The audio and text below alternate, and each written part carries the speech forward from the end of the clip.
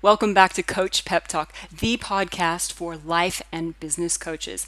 In this episode, we will be talking all about ancient wisdom and modern science with Kathy Clark. So we'll see you on the other side.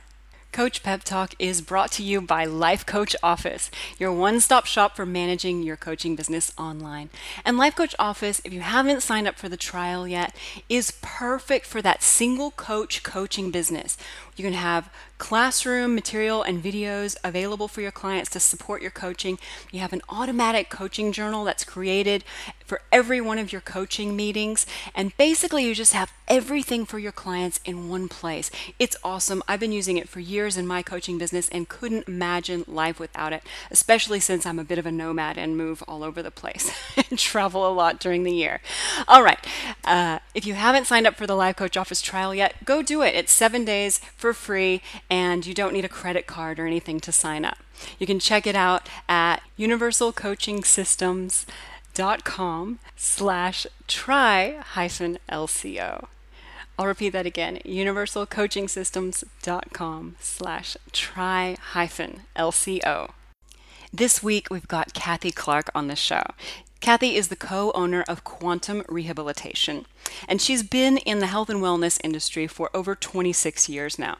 She's always been into sports and fitness, and she's got so many degrees, diplomas, and certificates that I won't even go into them. But one curious thing when I looked at her CV was she actually represented Canada in the 1995 World Aerobic Championships, which is pretty cool. But the thing that really attracted me to Kathy when I first met her was that on the top of her amazing understanding of how the body works at a scientific level, she has this really spiritual and gentle side to her. And it rubs off on everybody she comes into contact with.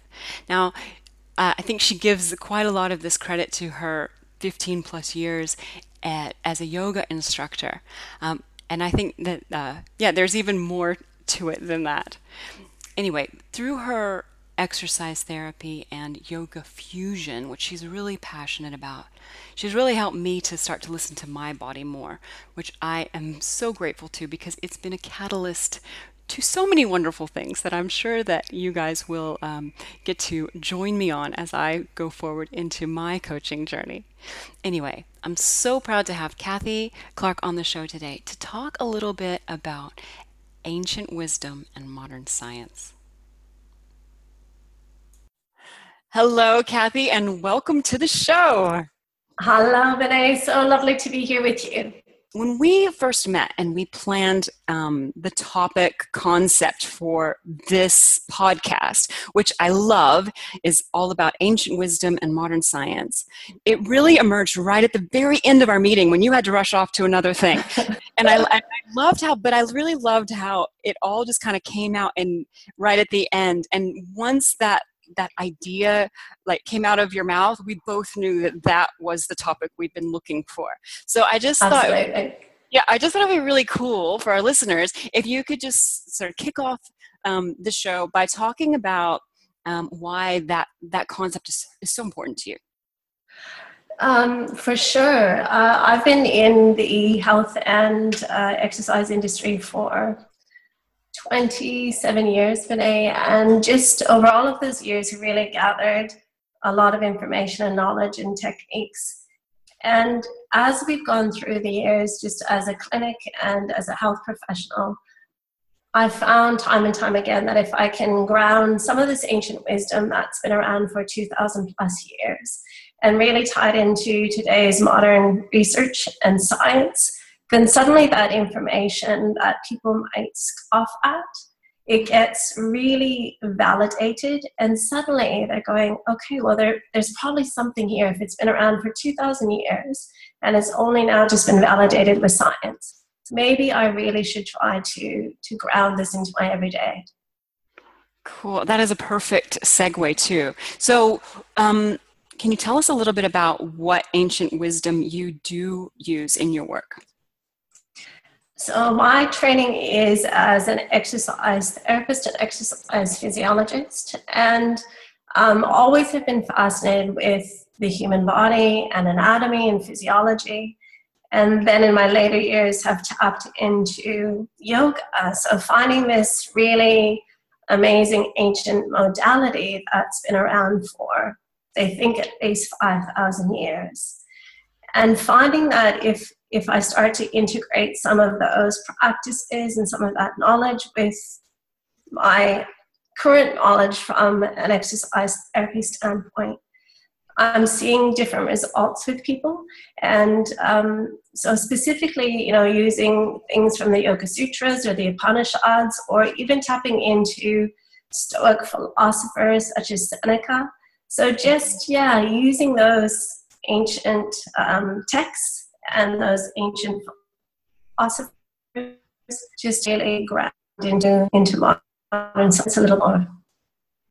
Okay, and that last bit just broke up just a tiny bit. But I think what I heard you say was just using those ancient philosophies and tapping into those texts, and combining that with your physiology and therapist work, that really has been making a difference for your exactly. So, and to give you like a concrete example of that, so in yoga we use something called Mula Bandha. So Mula Bandha is simply engaging your pelvic floor muscles.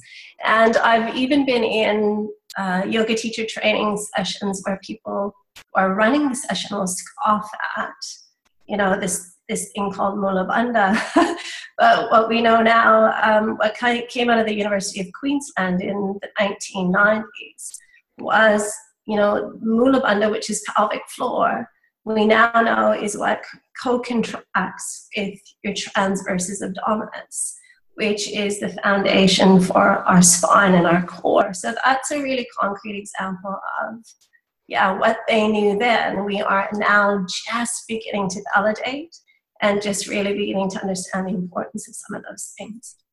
No, that's funny. That's something that I've definitely learned by working with you as a physiologist and as a yoga teacher.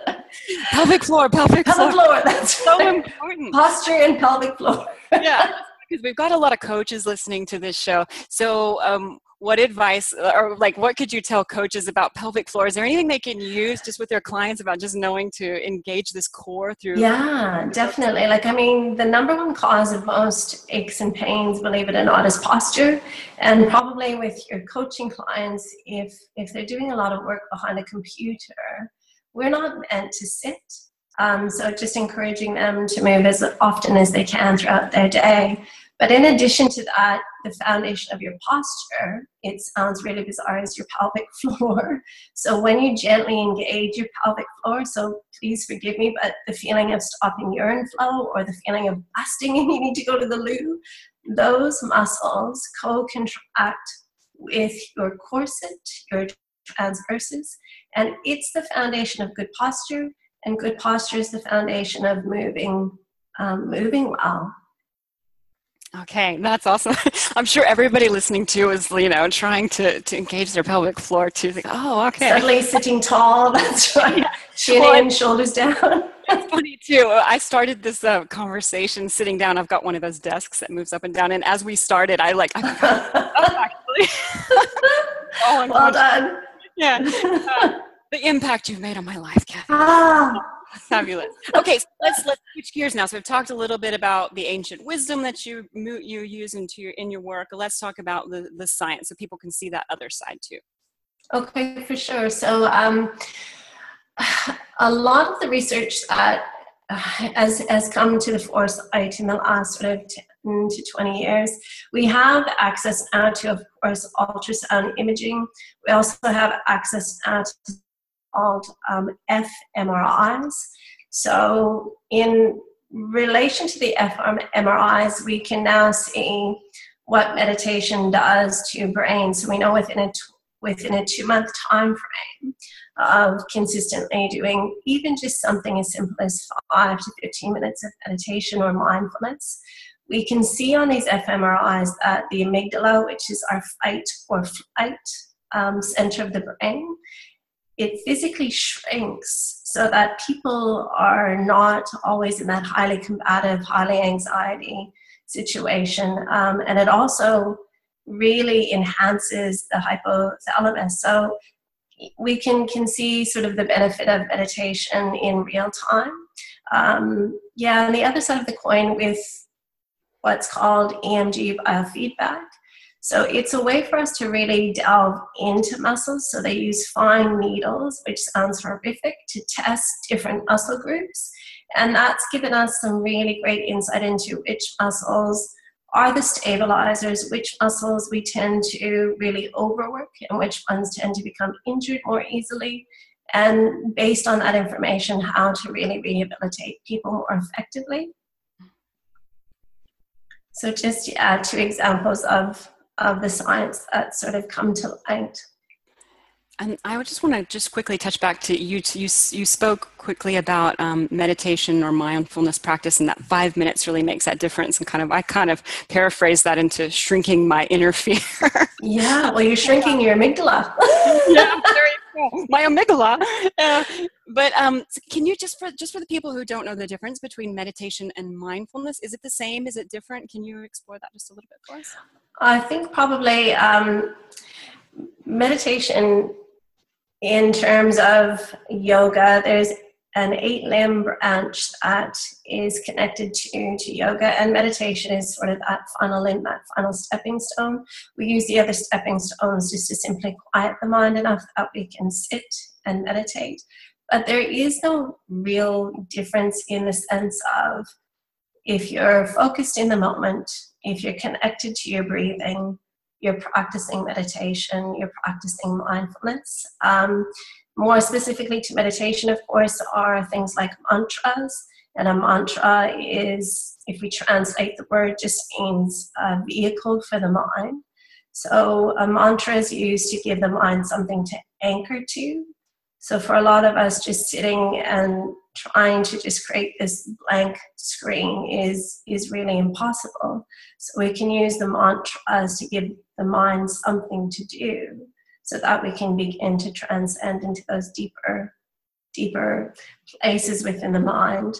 A mindfulness practice is more so just really looking at what's coming up, learning not to react to it, so creating space between response and stimulus, or stimulus and response, I should say.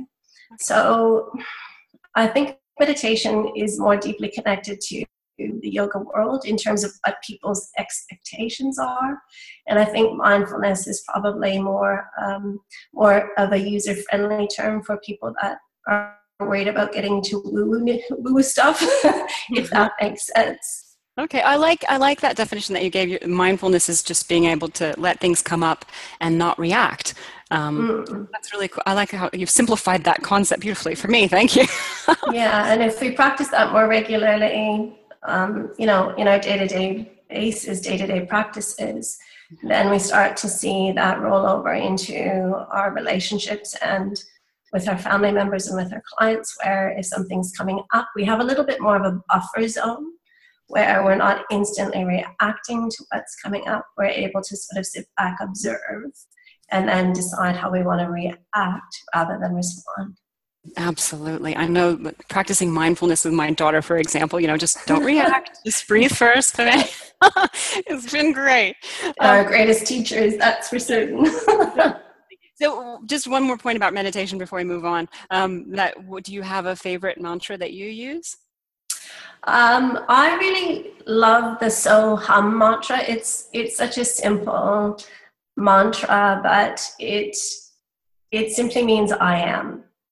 So it's that reminder of that eternal question, who am I? And in yoga philosophies, right, that's a really powerful question to ask yourself during your meditation. So every time you inhale, you silently repeat so. And every time you exhale, you silently repeat hum. And you're just using that question as your mantra. Fascinating. But yeah. it's also an answer too. I am. It is. That's the what's the word I'm looking for? The trick, right? You ask this question, and if you get an answer, you actually haven't gone deep enough, right? So if you keep asking the question, I'm a mother, well, no, that's not the true essence. I'm a teacher, well, no, that's not the real essence. So when we get to that point where we no longer have an answer, then you have found the answer, which, is such a beautiful practice. Oh, I'm getting goosebumps.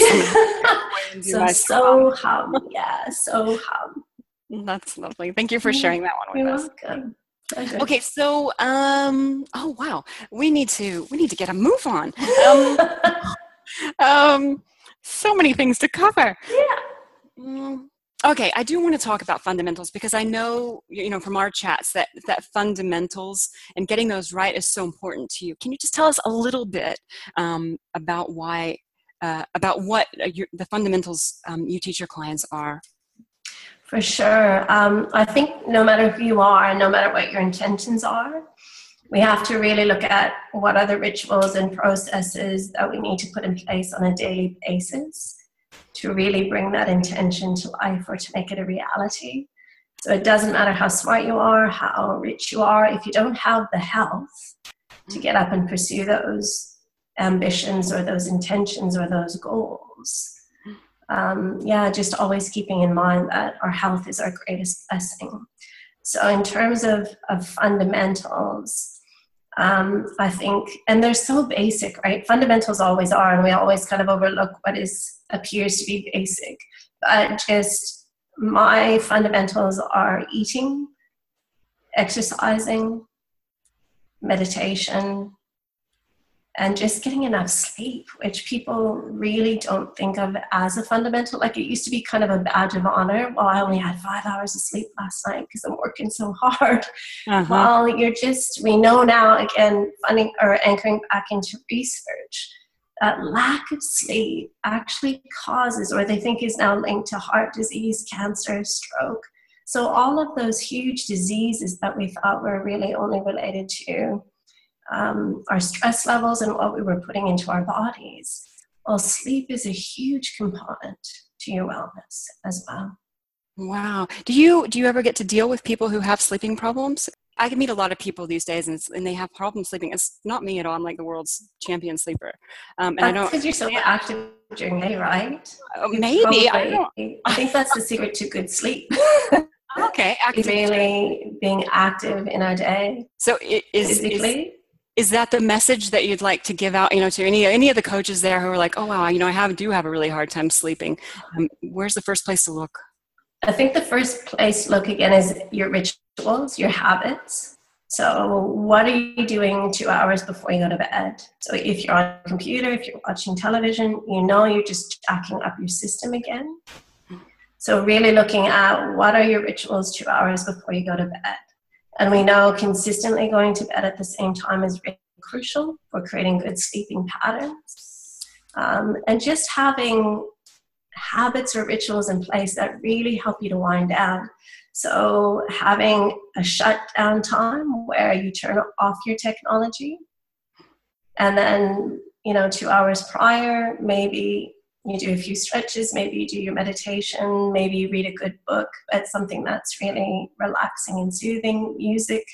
And lighting is a big one too in terms of the research. So just getting rid of, in particular, the blue light that we get from technology is really, unfortunately, horrific for our sleeping patterns. So turning off the technology and just creating a routine or a set of habits, and you find yourself in bed at the same time every evening. That's really fabulous. Thank you. I know that You're welcome. I talked to somebody in the choir yesterday, and she was, problems with sleep. I'm going to share this with her. That's just okay. The cool thing about it is it's so easy. It's not like you have to do anything crazy or take medication or, it's like just look at your patterns. No, some people will take natural medication. But yeah, just look at your patterns, and in particular, looking at what's stimulating you right before bedtime. What time do you have your last bit of caffeine? Which is another huge one for people. If you're having caffeine in the afternoon, then most likely you're not going to be sleeping well. Okay, that's excellent. All right, let's see.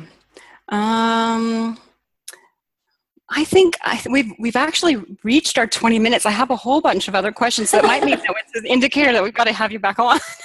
Okay, for sure. I don't want to keep you each episode really short, Kathy, but you've given us some real gems that I hope that the coaches can take away. And one of the big ones, because I know, hand up, I have been really guilty of this in the past, especially in the early days of my coaching career, but, working those late nights, not turning the computer off when it's working stop time.